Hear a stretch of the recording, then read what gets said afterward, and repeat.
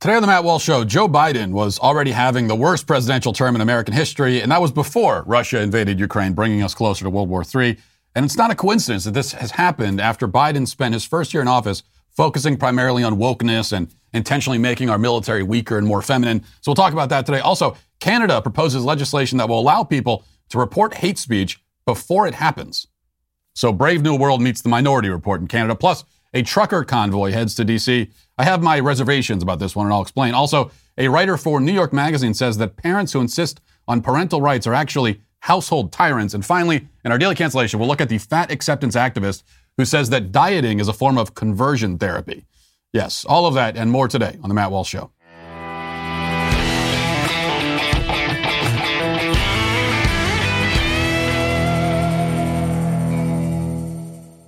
As inflation continues, it's important to keep your budget and financial goals top of mind. Think about the things that you can do today to come out ahead, like refinancing your mortgage. If it's not on your to-do list, it should be, because you could be paying a lot less for your home right now. And I know just the people to help. American Financing, a family-owned mortgage lender that's known for its custom home loans and its no-pressure approach to lending. From lower rates to shorter terms and even debt consolidation, they do whatever it takes to set you up for financial success. They could help you save up to $1,000 a month, plus tens of thousands long term. So why not learn more? If you start soon, you may get to skip 2 payments and could close in as little as 10 days on top of that. So you're saving a lot of money in the long run. You're also saving money, which is great, in the short term because you get to skip a couple of those payments as well. There's no downside to at least giving them a call, which you can do at 866-569-4711.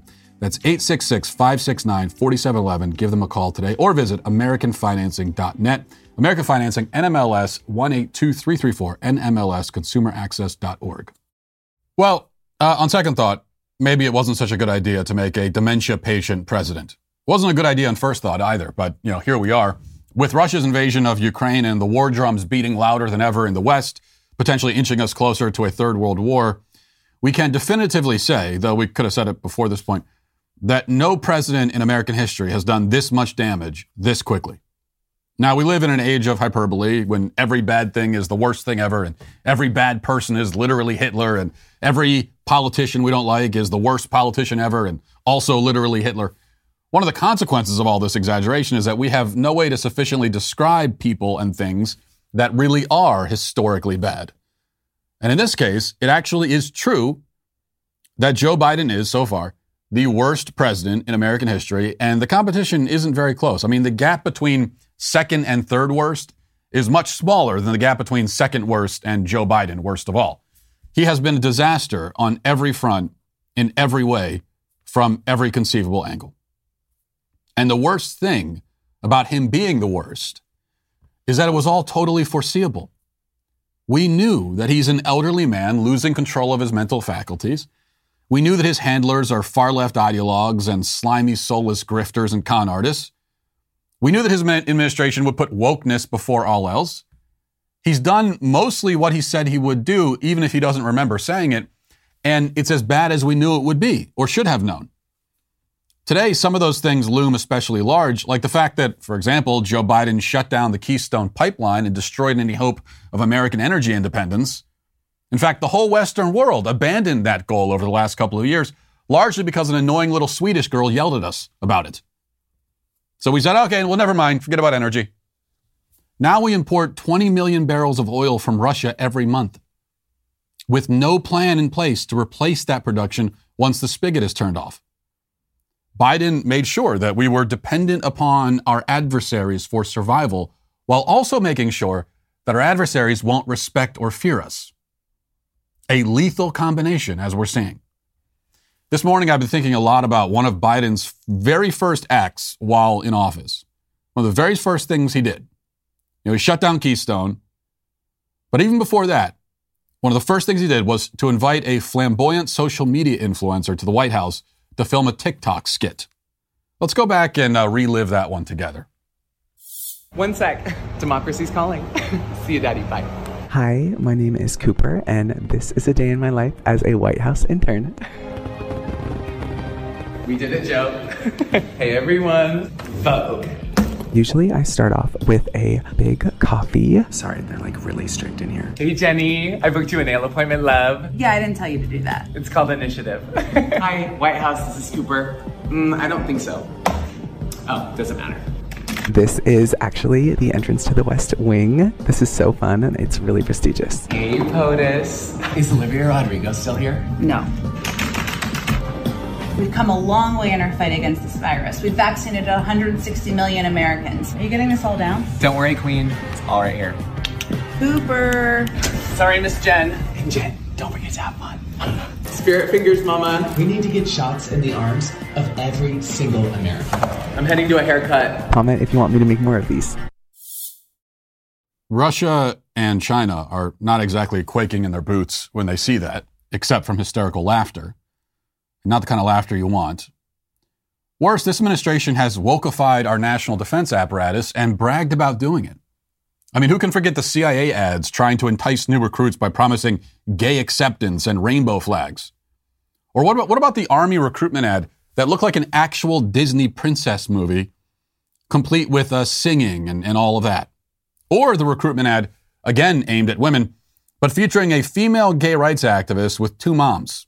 Let's go back today and watch that one again. Although I had a fairly typical childhood, took ballet, played violin, I also marched for equality. I like to think I've been defending freedom from an early age. When I was 6 years old, one of my moms had an accident that left her paralyzed. Doctors said she might never walk again. But she tapped into my family's pride to get back on her feet, eventually standing at the altar to marry my other mom. With such powerful role models, I finished high school at the top of my class, and then attended UC Davis, where I joined a sorority full of other strong women. But as graduation approached, I began feeling like I'd been handed so much in life, a sorority girl stereotype. Sure, I'd spent my life around inspiring women, but what had I really achieved on my own? One of my sorority sisters was studying abroad in Italy. Another was climbing Mount Everest. I needed my own adventures, my own challenge. And after meeting with an Army recruiter, I found it. You notice there, of course, that the Army is presented not as something that you join to defend your country and kill bad guys, but as an opportunity for self-discovery. You know, just like along the lines of a sorority girl studying abroad in Italy or climbing Mount Everest. I mean, how could Putin do what he's doing right now? Doesn't he know that Western countries have the most diverse, equitable, tolerant, and trans-inclusive militaries in the history of the world? And he's still messing with us? Wow. I mean, it's almost like we're nothing but a joke at this point. Just this month, a couple of weeks ago, actually, this month, the Defense Department official website ran this article. This, again, was this month. Diversity, equity, inclusion are necessities in the U.S. military. That's the headline. And it says in part, diversity, equity, inclusion in the military are necessities for the United States. Bishop Garrison, the senior advisor to the Secretary of Defense for Human Capital and Diversity, Equity, and Inclusion, said. Garrison spoke to the Center for a New American Security today about the progress being made by the department and what still needs to happen. Some 41% of the military identify as members of minority groups, and that number will grow larger, Garrison said. The military must be able to attract, train, and retain them for the services to retain competitive edges, he said. Garrison said, the need for diversity, equity, and inclusion to be consideration or a part of all decisions in the military. Diversity, equity, and inclusion have to be a part of all decisions in the military. There is a direct line connecting this kind of madness with what we're witnessing overseas right now. We advertised weakness. We bragged about it.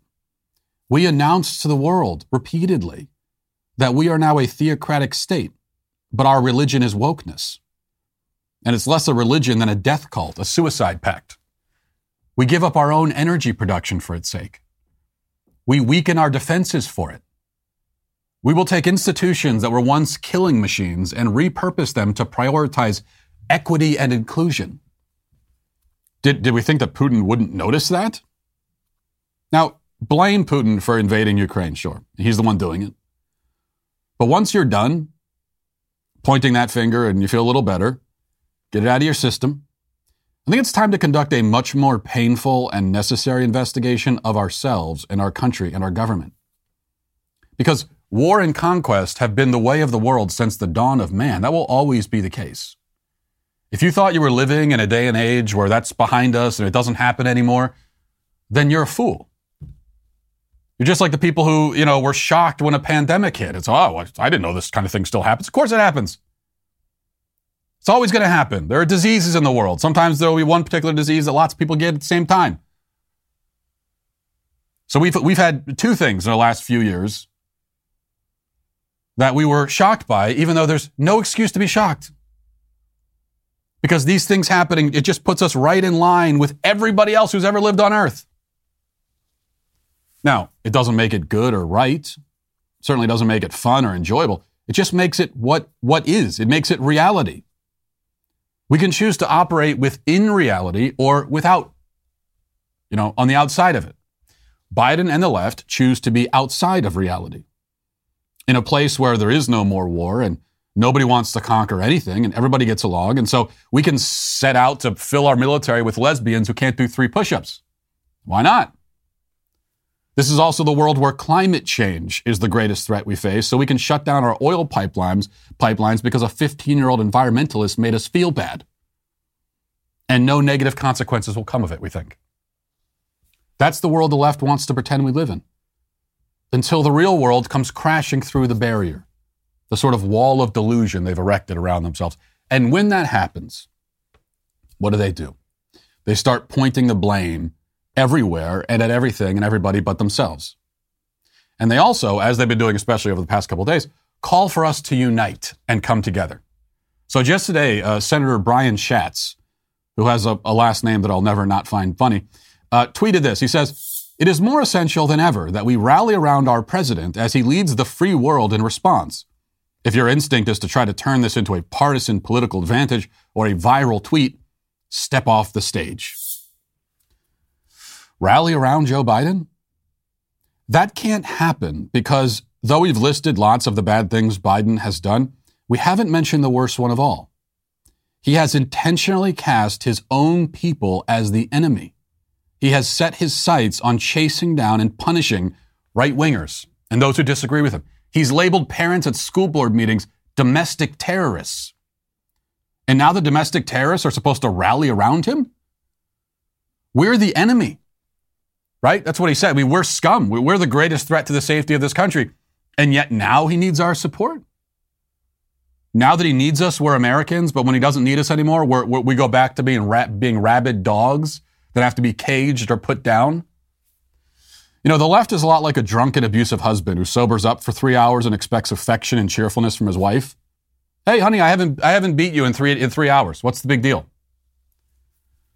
Now, we say of women who go along with that they have battered wife syndrome.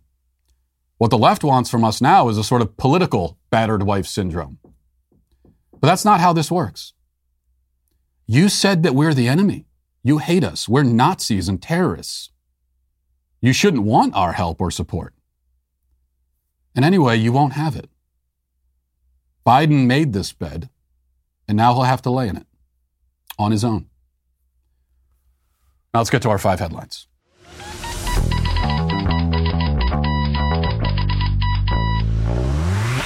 You might not realize this, but 85% of the grass-fed beef in the United States is imported from overseas. So this is a problem that we're seeing quite a lot now, is we're bringing things in from overseas rather than producing them here. Here's the catch. These foreign products are often labeled product of USA since they're minimally processed here, even though they're not really made here. So don't pay a premium for low-quality foreign meat. Good Rancher sells 100% American meat and they deliver it to your door for a great price. They only sell 100% American meat sourced from local American farms. Their beef is prime and upper choice, the highest quality possible. They've got ribeyes, T-bones, New York strips, and more. I've had them all, and they're all delicious. Plus, their packaging makes it easy to cook what you want and save the rest, which keeps you from wasting anything as well. So head on over to goodranchers.com/Walsh today to solve your meat problem once and for all. Get the transparency, the quality, the cuts that you've been craving. Order now with code Walsh to get $30 off your box. Now's the time to support American farms and ranches. They're hurting and you're hungry, so you could kill two birds with one stone here and get a box of American meat delivered. Whoever buys the meat in your house needs to go to goodranchers.com/Walsh today. So last night, you can imagine how fun this was for me. We had a dog trainer come to the house to help us figure out why the dog hates me and barks at me all the time. Because it's always a mystery. How could anybody hate me? And but especially the dog. Why is the dog such an ungrateful brat that he eats my food, lives under my roof, while barking and growling at me like any other entitled member of Generation Z? That was the question. So we had the trainer come, and she was great. She was very competent, very friendly, very professional, very good at what she was doing, knew what she was doing. But it was like an hour and a half, and mostly we were talking to her, the whole time, because she was trying to find out about the dog and figure all this stuff out. And so it's like this long interview process about the dog. And it's the longest I've ever spent talking about a dog in my entire life. And most of the conversation consisted of us describing the dog's behavior and then giving our interpretation of that behavior, and then her politely explaining that we're totally wrong in our interpretation. So, like, for example, my wife does this thing where that she thinks is very cute, where she'll start singing, and then the dog will run into the room and kind of like jump up on her as she's singing, and she has interpreted this as the dog wants to dance with her. And I was always skeptical of that interpretation. I didn't have the heart to say anything. So she told this to the trainer, and the trainer had no compunction about it. She said, "Oh, no, that's, he probably just doesn't like it when you sing. He's trying to tell you to stop." So anyway, what we learned after the dog whisperer conducted her pet psychic seance is that the dog lacks confidence, and he has a self-esteem issue. And can you imagine, again, just imagine me sitting there for an hour and a half listening to this about a dog's self-esteem issues. And we have to build up his self-esteem. And of course, I'm sitting there thinking, like, why is that my problem? Well, why can't the dog just suck it up? What does he want from me? Oh, you have a self-esteem problem, dog? Yeah, join the club. We all do. You don't see me barking at people because of it. I guess I sort of do in my own way, but still. But here's the upshot. Good news. According to the trainer, because the dog lacks confidence around me especially, and is getting adjusted to us and is getting settled in, what that means is that for the foreseeable future, I've been instructed to ignore the dog. Like, don't pet him, don't be the one feeding him, don't take him out for any walks, don't take him out at night like I had been doing. So don't do any chores related to the dog. That's what she said. That is what she said. I have to give the dog space. That's my instruction. And so as hard as it will be for me to do nothing at all, that's what I'll do. I have to do nothing and have my wife do everything as far as the dog's concerned. It's what she recommends. It's not what I want. It's what she said. And I, for one, think we need to take her recommendations very seriously. And I kind of explained to my wife after the trainer left, I said, I think this woman knows what she's talking about. She really seemed to have it together. She said I shouldn't do anything. And, it pains me because of how much I love the dog and I want to bond with the dog and I want to help you, but I can't. I have to do nothing. And I also explained that, I probably should, again, just because I'm concerned about the dog. I mean, things like she wanted me to take the trash out after the trainer left. And I said, I probably shouldn't do that because that means that I'm leaving and coming back in. It always upsets the dog when I walk in the door and it hurts his confidence, his self-esteem. I don't want to do that. Putting the kids down for bed at night, I probably should just not. I probably should just sit on the couch and watch TV. I probably shouldn't be doing that. I'm moving around too much. So, it's all about the dog, and I am here to help the dog by doing nothing for him at all. Okay, let's start here from the post-millennial.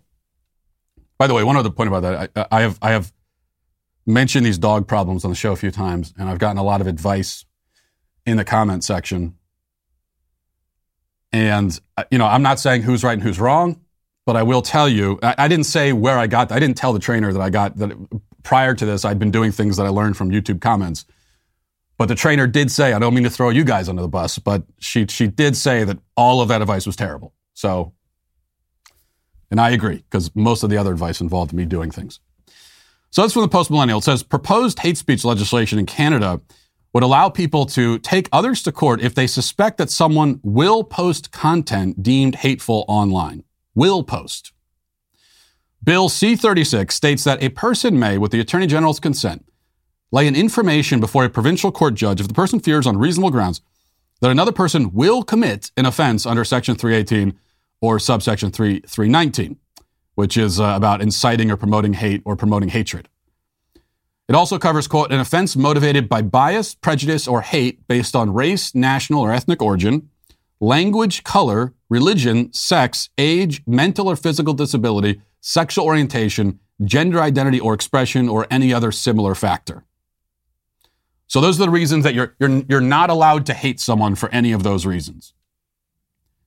But you can still hate them, and you can even say that you hate them. It's just there are specific reasons why you're not. So there's a category of reasons that are not acceptable for hating somebody, and then there's a category that still is acceptable. So you can hate someone just because of who they are. And this is something I've never quite understood. Like, if I'm going to be hated by another person, and you might argue that perhaps there are a few people out there who do hate me. And if I could choose between being hated because of my skin color or my gender or something, or being hated because of just who I am at a deep and personal level, I think I would prefer the skin color and gender-based hatred, because it doesn't go as deep. Right? So if anything, that to me, that's not as insulting. That's not nearly as insulting. Because then I'm just getting lumped in with everybody else who shares this feature. It's not my fault that I have this characteristic. And so if you hate me for that reason, that's kind of like your problem. But if you say, no, it's not because of that. I just hate who you are. I hate everything about you down to your soul. That's what it is. That to me, that's going to hurt a little bit more. So I've never quite understood why that's the kind of hatred, that's the kind of bigotry that's acceptable.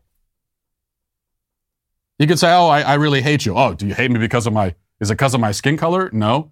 Is it because of my gender? No. Oh, it's fine then. That I don't get. Going back to the article, it says, Diversity Minister Ahmed Hussein reintroduced the legislation after events that transpired in Ottawa, in which a very small number of individuals at the Freedom Convoy protest allegedly carried hateful symbols, including swastikas. Ahmed called the symbols reprehensible and said that the government would reintroduce the bill that died when the election was called last year. He said, seeing symbols of hate right across the doorstep of our parliament is unbelievable and should be condemned. Now, this does raise another question. Well, many questions are raised. Like, another one is, and it actually is not explained, how could you report this stuff before it happens? I mean, it's bad enough to have hate speech laws on the books. How are you reporting it before it happens? Is this Minority Report? Do you have psychics that you have hooked up to tubes in some kind of weird petroleum jelly? Am I thinking of the right movie? Yeah, that's in that movie. Which never made a lot of sense to me, by the way, because it's like set in the future and they have this technology. You'd think they have technology to read the future or to know what's going to happen in the future, but instead they have these psychics that they don't really explain that. But anyway, is that how you're finding out that someone's going to post hate speech in the future? That really isn't explained. And the other question is, well, how do you define hate? How do you determine it? Because hatred is a motivation that is based within a person's heart, right? It's deep within them. So how could you possibly know whether someone is hateful or not? Well, it does say this. It doesn't provide a clear-cut definition of what hate is, but instead says that, quote, hatred means the emotion that involves detestation or vilification and that is stronger than dislike or disdain. Oh, I mean, silly me. I thought disdain and hatred were kind of the synonyms. Loathing someone, disdaining them, hating them. I kind of thought that's sort of the same thing. But no, it's one step above disdain or dislike or even strong dislike. So does that mean that according to the law, you can strongly dislike someone for their sexual orientation, gender, or race? You just can't hate them. Does that become a valid defense in the court of law when you're bringing in a perpetrator of alleged hate speech? Can he defend himself by saying, no, I don't hate this person because of the race. I just strongly dislike it. This is the total absurdity that you immediately descend into when you try to have laws against hate of any kind for any reason. There's no way to know what's going on inside someone's heart.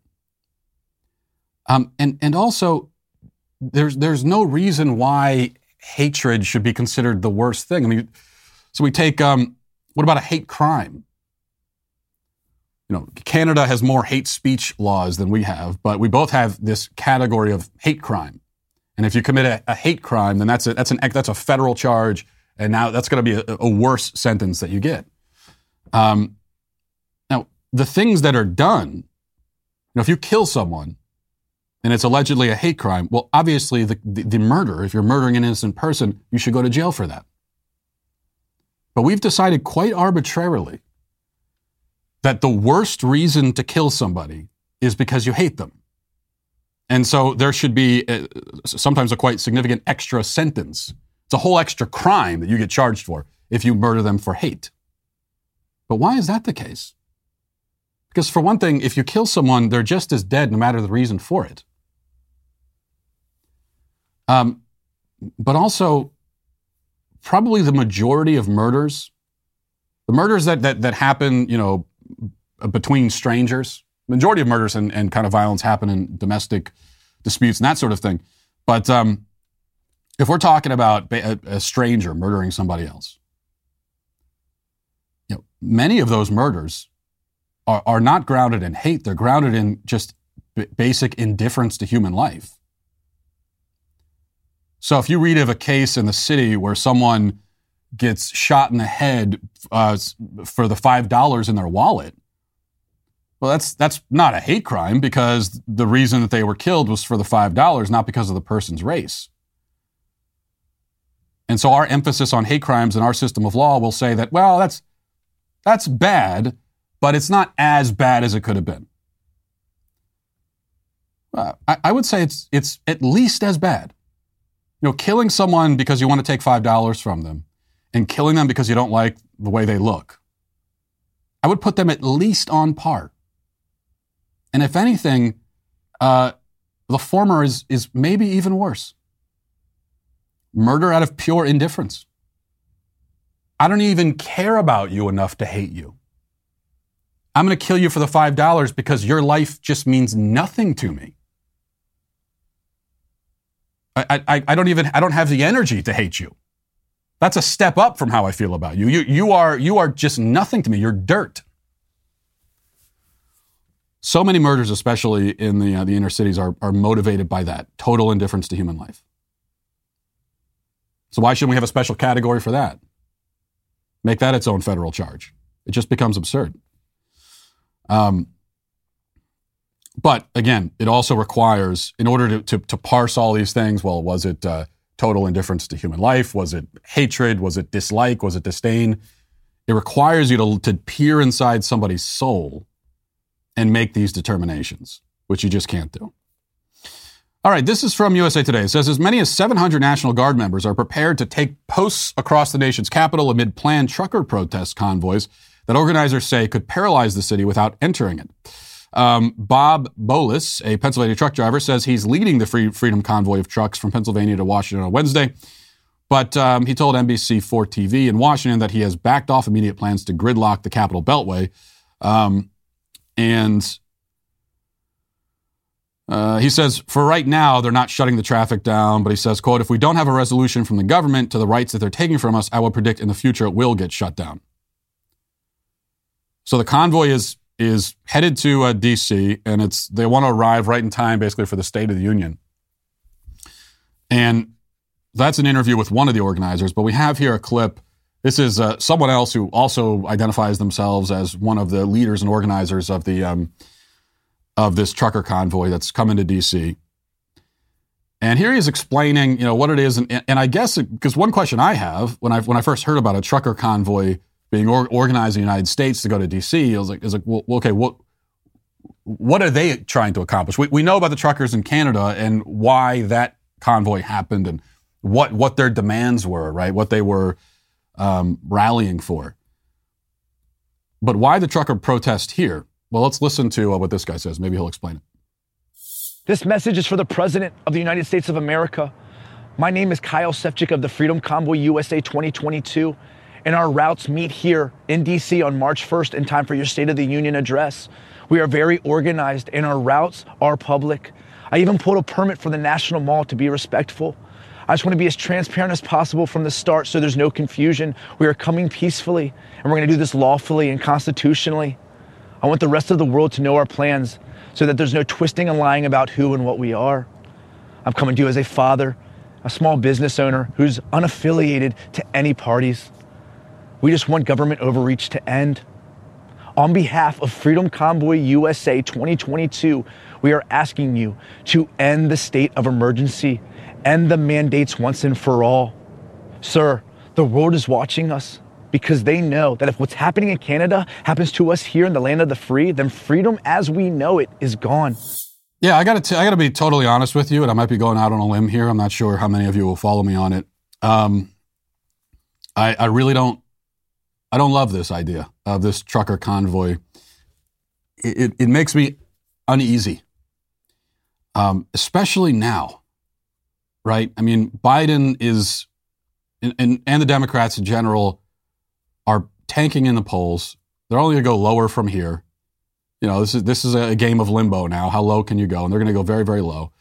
And that's kind of from a political standpoint. And a protest is a political. It's a political statement, and so there should be some political calculation that goes into any kind of protest. That's how you should be thinking about it. If you're not thinking of it in those terms, then you shouldn't be doing it. And so, what exactly is the trucker protest going to potentially accomplish, other than turning the attention to you in a potentially very negative way, depending on how it goes and what happens? I mean, all it would seem to potentially accomplish is just distracting from Biden and what a terrible job he's doing. And as far as mandates go, well, okay, this is a trucker convoy to end the mandates, but so if you're doing it a year ago, then I understand, but what federal mandates are you even protesting now? The vast majority of the mandates are gone. So what federal mandates exactly are they protesting? Because they should be very specific. That's the other thing you need to be in a protest, is specific about what exactly you're protesting and what you would like to see happen. So you have to have an idea in mind of what victory looks like. What does it look like to win here? And I think very often there are protests and demonstrations where people don't think about that ahead of time. They don't think about what does a win look like to me.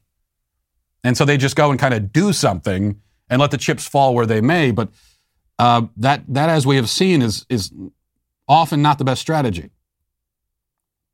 So most of the federal mandates are gone or have been defeated in court. There's still the vaccine mandate for healthcare workers, which is a very bad thing. I mean, is that what this is specifically about? And there's the federal mandate for public transportation. You have to wear masks on planes, which is also stupid. So is that it? But again, it still raises the question of why now? Why not a year ago? We've already seen, so we saw the trucker convoy. It already happened. This feels like a rehash of something that just happened when there's, but with less clear goals in mind. And then you're going to D.C. and it's, well, we're not shutting down traffic, but we might. Maybe we'll create a massive gridlock, but we don't all even agree on like why we're doing this. I'm telling you, that is a disaster. That is a disaster. To go into D.C. around the State of the Union and potentially maybe, I mean, everyone doesn't seem to be on the same page, but potentially create massive gridlock and a huge inconvenience for everybody in the city without being able to, in a unified way, even explain why you're doing it or what you want to see happen. That is a recipe to turn all the backlash against you, distracting from Joe Biden and what a terrible job he's doing. I mean, I don't think, when I think of the how Democrats in Congress and the administration, how they're looking at this, I doubt that they're sitting there, biting their fingernails, nervous, and saying, I wish they weren't coming. I think they're probably pretty happy about this. that you're going to come and create a big distraction and make it about you. That sounds good to us. Gets the heat off us for a little bit. And always with the potential for things to go very, very bad. I mean, we don't have to, probably don't have to remind you of January 6th. That was another massive demonstration where it was never exactly clear what the end goal was. And the next thing you know, you had people going into the Capitol, and certainly there was no idea. They had no idea why they were doing it or what victory was supposed to look like here. They just were kind of like doing something. And I look at this and I think it makes me uneasy for that reason. Also, the potential, you have to think about these things, for people to infiltrate this and, kind of try to turn it against you from the inside. The ways that people can kind of manipulate the optics of this thing, I don't like it. Here's what I would say. If, truckers are in a position where they can make a huge difference, and the fact that they're willing to sacrifice and make a difference, I have a lot of respect and admiration for that. So I would say at this point, if you have specific goals in mind, something that you want to see happen, something you're pushing for, I think a trucker strike across the country would be much more effective. Because best case scenario with another convoy, which I think most people are going to look at that and kind of yawn and say, we just saw this, right? The best case scenario is that you're there and you kind of make a stink for a little bit but then you're dispersed and you go home. That's like best case scenario, and nothing terrible happens. Nothing is really achieved, though. I think a strike, on the other hand, now you really want to impose your will in a peaceful way. That's how you do it, I would think. All right, let's go to this briefly. Sarah Jones is a writer for New York Magazine, and she wrote an article titled Household Tyrants. And she wrote in her caption to the article, I wrote about the parental rights push and its relationship to the GOP's authoritarian view of power. And she says, conservatives imagine the parent as a household tyrant. Their rights both supersede and are in conflict with the rights of the child. Key to this is the parent's role as a local enforcer of the GOP's national agenda.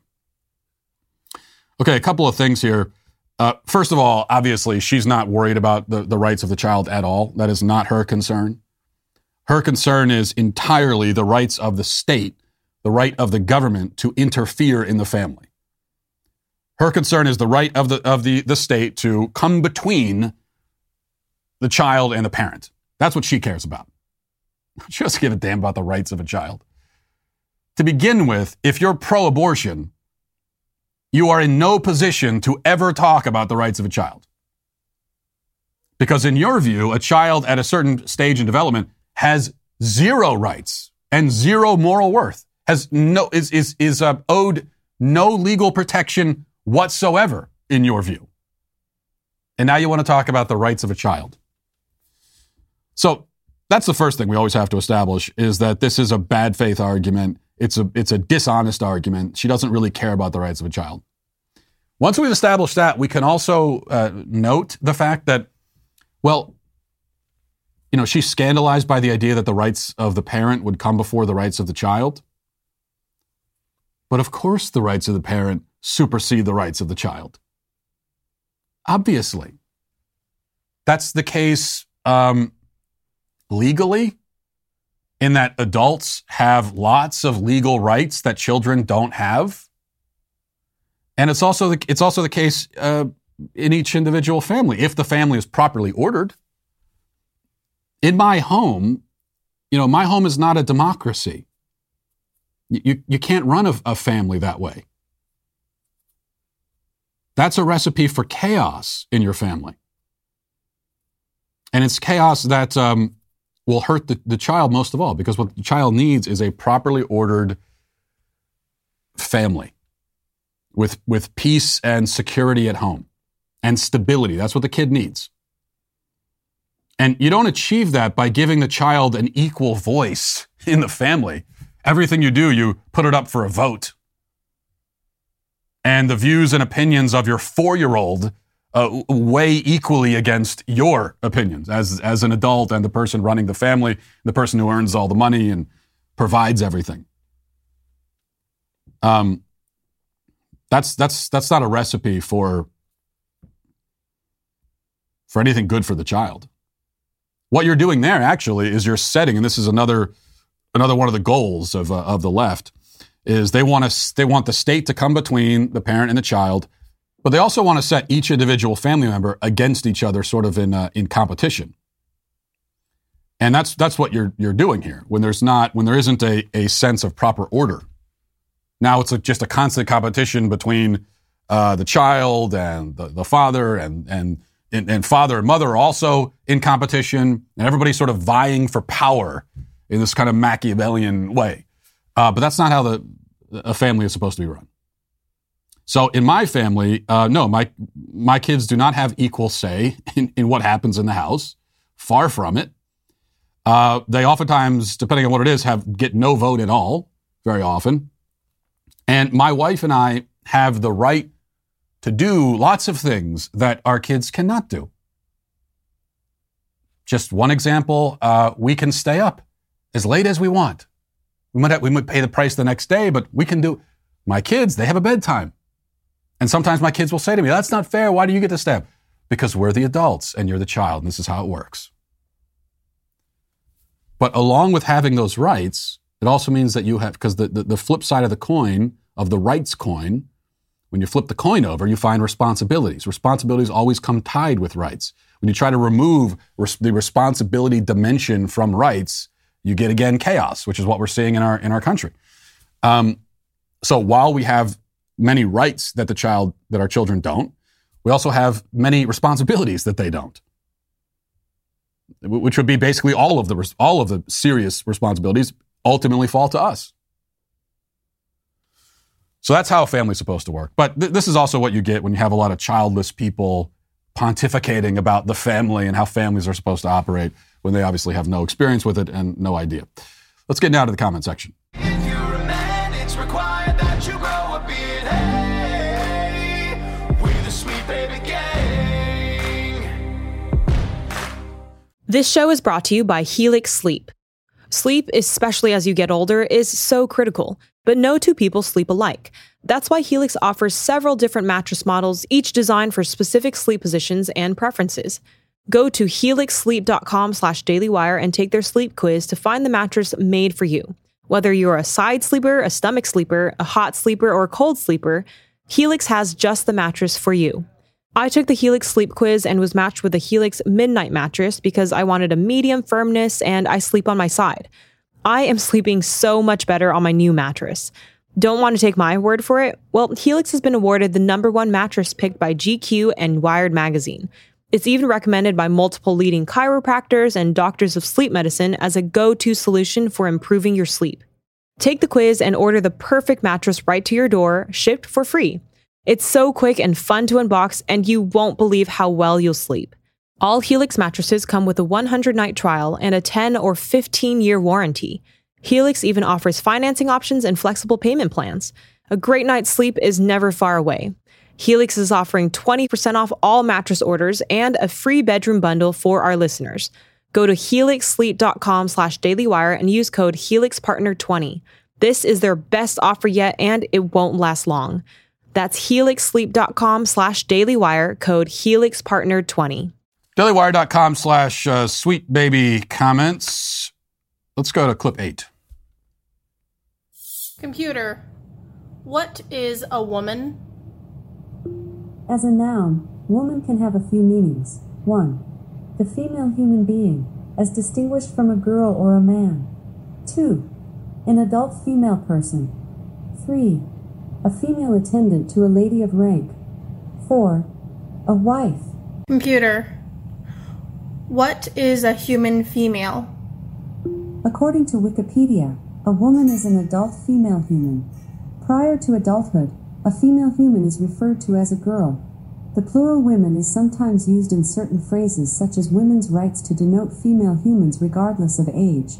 Typically, women have 2 X chromosomes and are capable of pregnancy and giving birth from puberty until menopause. Thank you. Absolutely. Happy to help. Computer, I'm straight. Thanks for telling me. Computer, I'm gay. Thanks for telling me.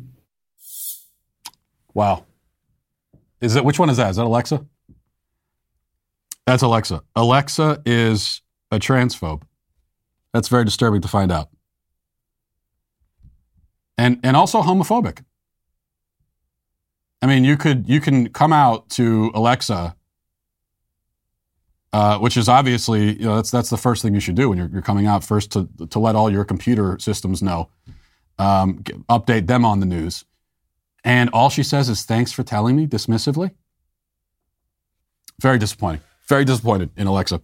Okay, Jay Stoss says, first, Matt said that narcissism was the biggest problem in our society. Then he said it was cowardice that was the biggest problem. So which is it, narcissism or cowardice? The answer, Jay, is yes.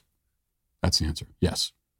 Charles says, Matt, I guess you never learned anything in history class because there are great examples in history of people just like Vladimir Putin, that people like you before World War II started, that chose to ignore the problem.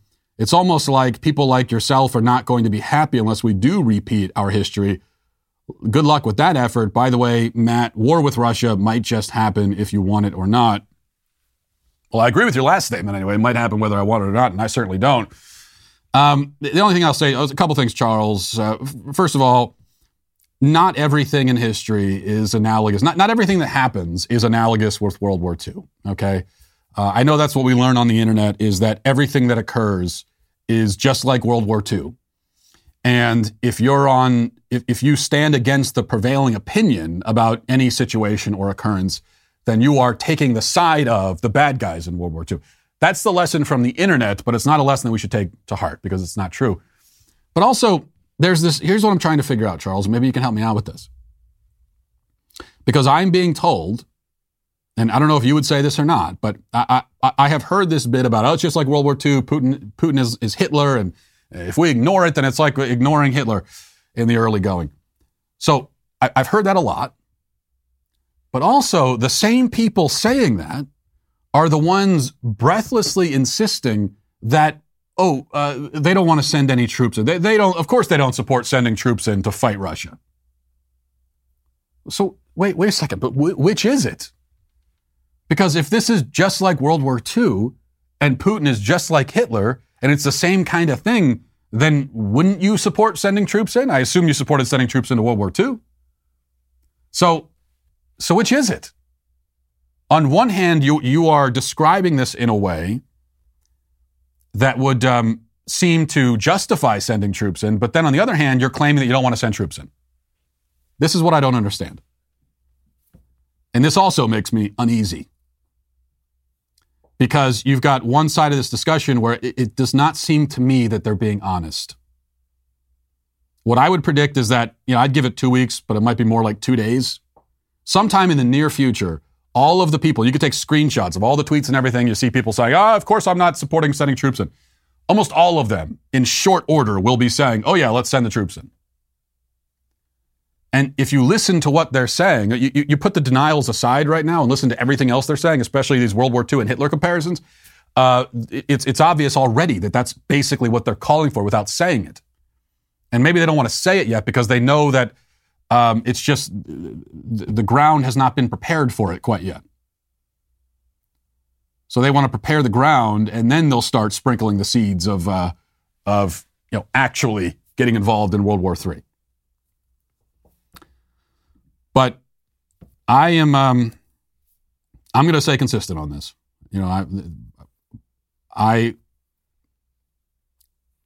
To get troops involved in this conflict for Ukraine would be disastrous for us on a scale that I don't even think we can imagine how bad it could get for us to do that. But I am sitting here anticipating. I know it's going to happen soon enough. Mark my words. Soon enough, you're going to start hearing these people explicitly saying, let's send the troops in. And finally, Anthony says, hey, Matt, what's your favorite Liam Neeson murder/revenge movie? I love them all because they're all like exactly the same. And it's pretty much the same story over and over again. And it's always a family member that's either been kidnapped and has to be rescued, or they've already been killed and now it's a revenge thing. And so it's kind of like comfort food. It's why I like old-fashioned Westerns and why I don't like a lot of the new Westerns.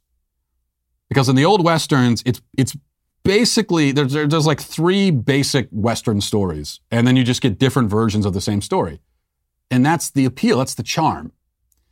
And so same thing with Liam Neeson, but what's the best one? I don't think there's any argument. It's obviously going to be the original Taken, which I think is not only the best Liam Neeson movie, but probably one of the best action movies of the last 30 years. America supported Ukraine's move to hand over its nukes in 1994 under a promise for Russia not to invade, and look what happened. It seems that we're not to be trusted either. That's why it's more important than ever to understand just how insidious these foreign threats are within our own country, and we have just the way for you to do it. Our new show, The Enemy Within, is a docuseries featuring acclaimed journalist and expert in national threats, Lee Smith. Smith uncovers a political coup orchestrated by America's ruling class to generate their own wealth and power in exchange for the slow rise of China's Communist Party in America at the expense of the American people's safety and freedom. In the third episode, Lee uncovers the infiltration of America's universities by Chinese spies, students affiliated with the CCP, and American professors who've sold their allegiance to the Chinese Communist Party for bribes. You can see a little bit of that in the trailer here. What if everything we think we know about our leaders, our society, and our relations with the rest of the world is wrong? America is facing 2 major challenges. One is the Chinese Communist Party. However, the most significant threat comes from within. You're trying to obscure responsibility for 4 million people dying around the world. Okay, Senator Paul, you do not know what you are talking about. We've already seen evidence of how the elites want to run the United States. They're modeling themselves after Chinese autocracy. For over a decade, the People's Republic of China has stood publicly accused of acts of cruelty and wickedness that match the cruelty and wickedness of medieval torturers and executioners. Dianne Feinstein had a Chinese spy as her driver for 20 years. We're not talking about one person infiltrating senior levels at the CIA or the White House. We're talking about an entire elite class throughout the political, corporate, academic, cultural, and media establishment. My name is Lee Smith. I've been a journalist for more than 30 years. This is the most astonishing espionage and infiltration operation in history. What you're going to see in this series will shock you. This is The Enemy Within.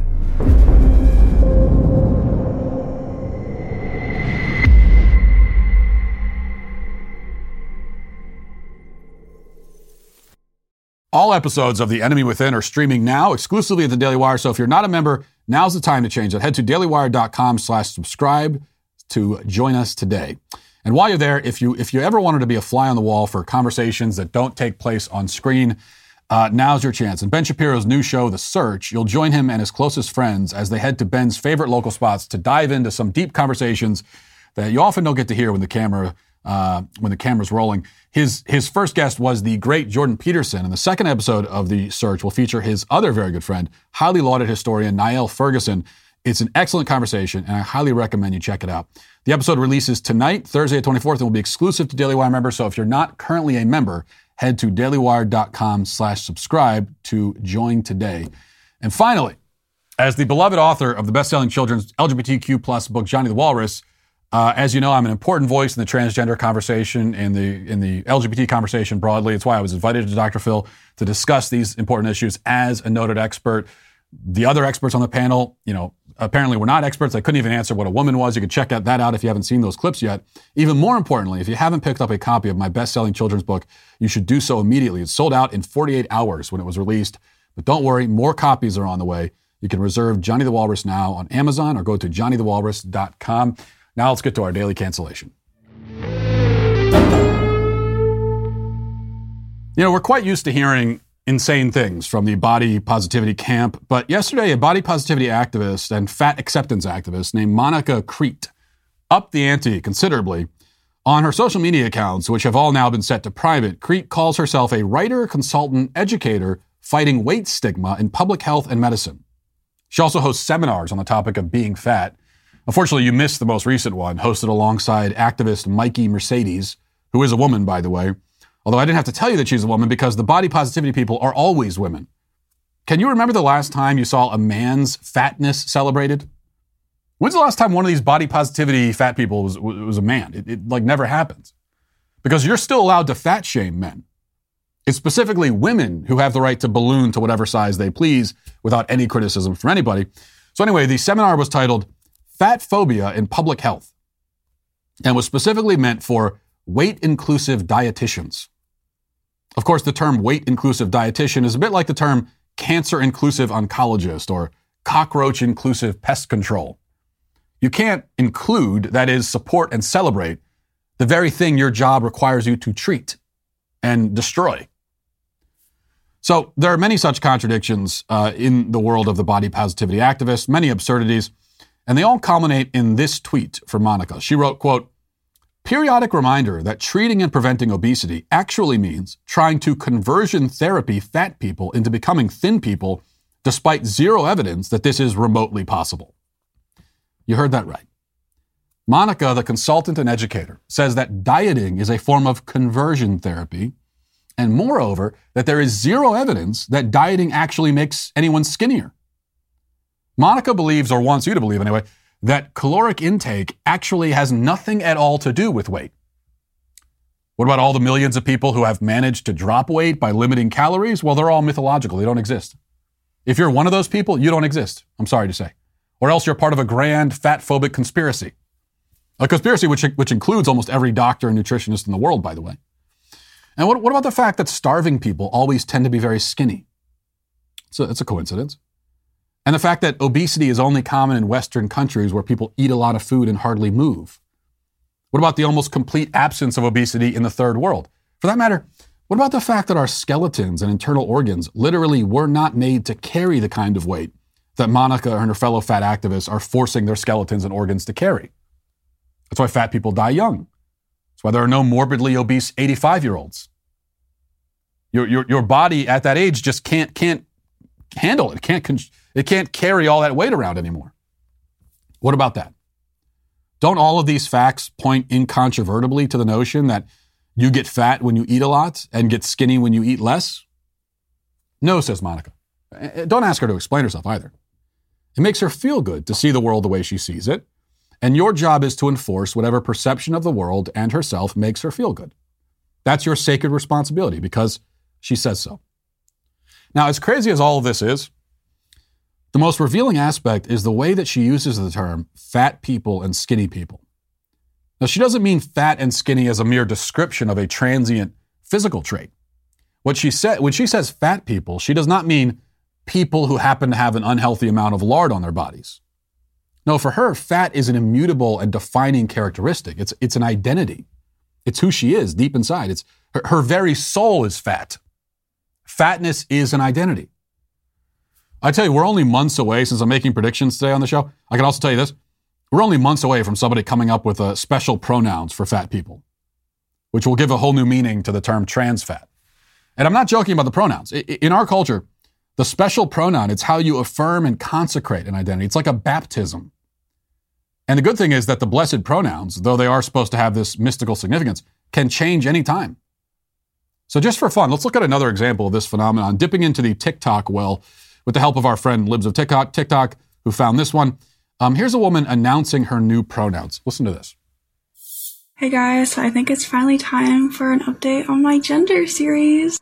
I'm not gonna lie, I have no idea what part this is, but let's go. Okay, first off, I am now just going by Kay now. I no longer like to be called Kayla, unless it's for work, just because it's kind of confusing with the paperwork and stuff, so yeah. I also am now using all pronouns instead of none.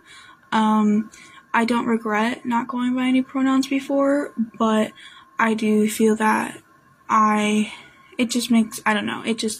what's happening. Another thing though, I am still xenogender.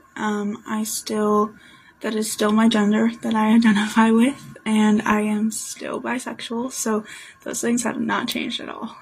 So yeah, that's just a little quick update, that I have for y'all, and I don't know. Just let me know if you have any questions. I'd love to answer them. Okay, make sure to update your scoreboard now. Kayla is now K. She's still xenogender, whatever that is, but she went from no pronouns to all pronouns. That's the update. Now, how could she have had no pronouns before? Did she not exist? Was she some kind of phantom or something? And how can she go by all pronouns now? What does she really mean, all pronouns? Even like it? Can I call her an it? I suppose so. She is a man, a woman, a thing, a nothing, and everything. She is all things and no things. She transcends time and space. She's like some sort of pantheistic deity. And you better not so much as suggest otherwise, because your job, again, is to affirm. As we've learned, to do anything less than affirm, to express even mild disagreement with a person's self-perception, is to engage in conversion therapy. And conversion therapy is the ultimate sin because it's an attack on a person's self-identity, which is to say that it's an attack on their entire world, on their reality, because they recognize no world or reality aside from the one they've created in their heads. Now, I want to get a little bit more philosophical here. So let's bring together fat acceptance stuff, pronouns, hysteria about conversion therapy, and all the rest of it. What's really going on? I think what's happening is that we are conscious beings to begin with.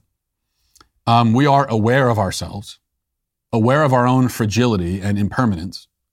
And as far as we know, we're the only creatures in the universe cursed with such an awareness.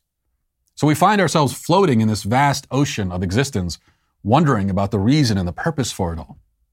We came from non-existence and will fade back into the abyss from which we came, at least physically.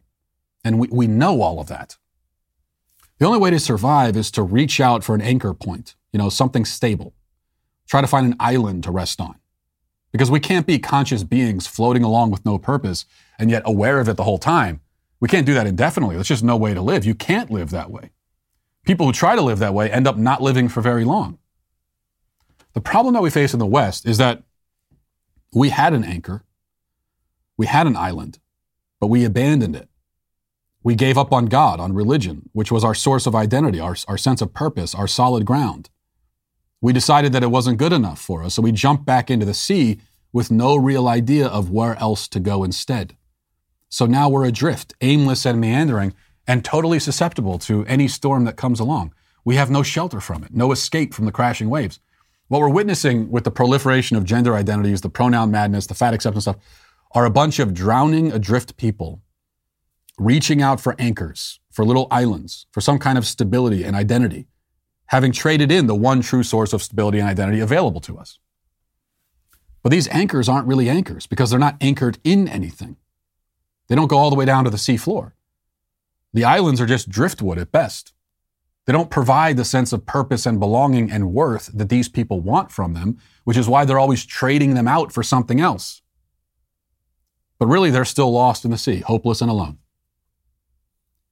So I guess it's a good thing that fat people are more buoyant, on second thought. I had a good philosophical thing going there. I ruined it with a fat joke. I should have done that, but I did. In any case, the point is, Monica Crete, the fat acceptance activist, is today canceled. I will leave it there for today. Thanks for watching. Thanks for listening. Have a great day. Godspeed.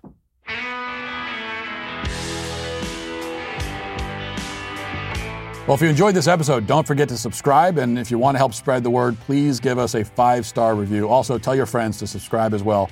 We're available on Apple Podcasts, Spotify, wherever you listen to podcasts. We're there. Also, be sure to check out the other Daily Wire podcasts, including The Ben Shapiro Show, Michael Knowles Show, The Andrew Klavan Show. Thanks for listening. The Matt Walsh Show is produced by Sean Hampton, executive producer Jeremy Boring. Our supervising producer is Mathis Glover. Our technical director is Austin Stevens. Production manager Pavel Vodowski. The show is edited by Robbie Dantzler. Our audio is mixed by Mike Coromina. Hair and makeup is done by Cherokee Hart. And our production coordinator is McKenna Waters. The Matt Walsh Show is a Daily Wire production. Copyright Daily Wire 2022. Putin launches a full-scale invasion of Ukraine. A Texas middle school teacher says conservative Christians should die of COVID. And the U.S. immigrant population reaches an all-time high. Check it out on The Michael Knowles Show.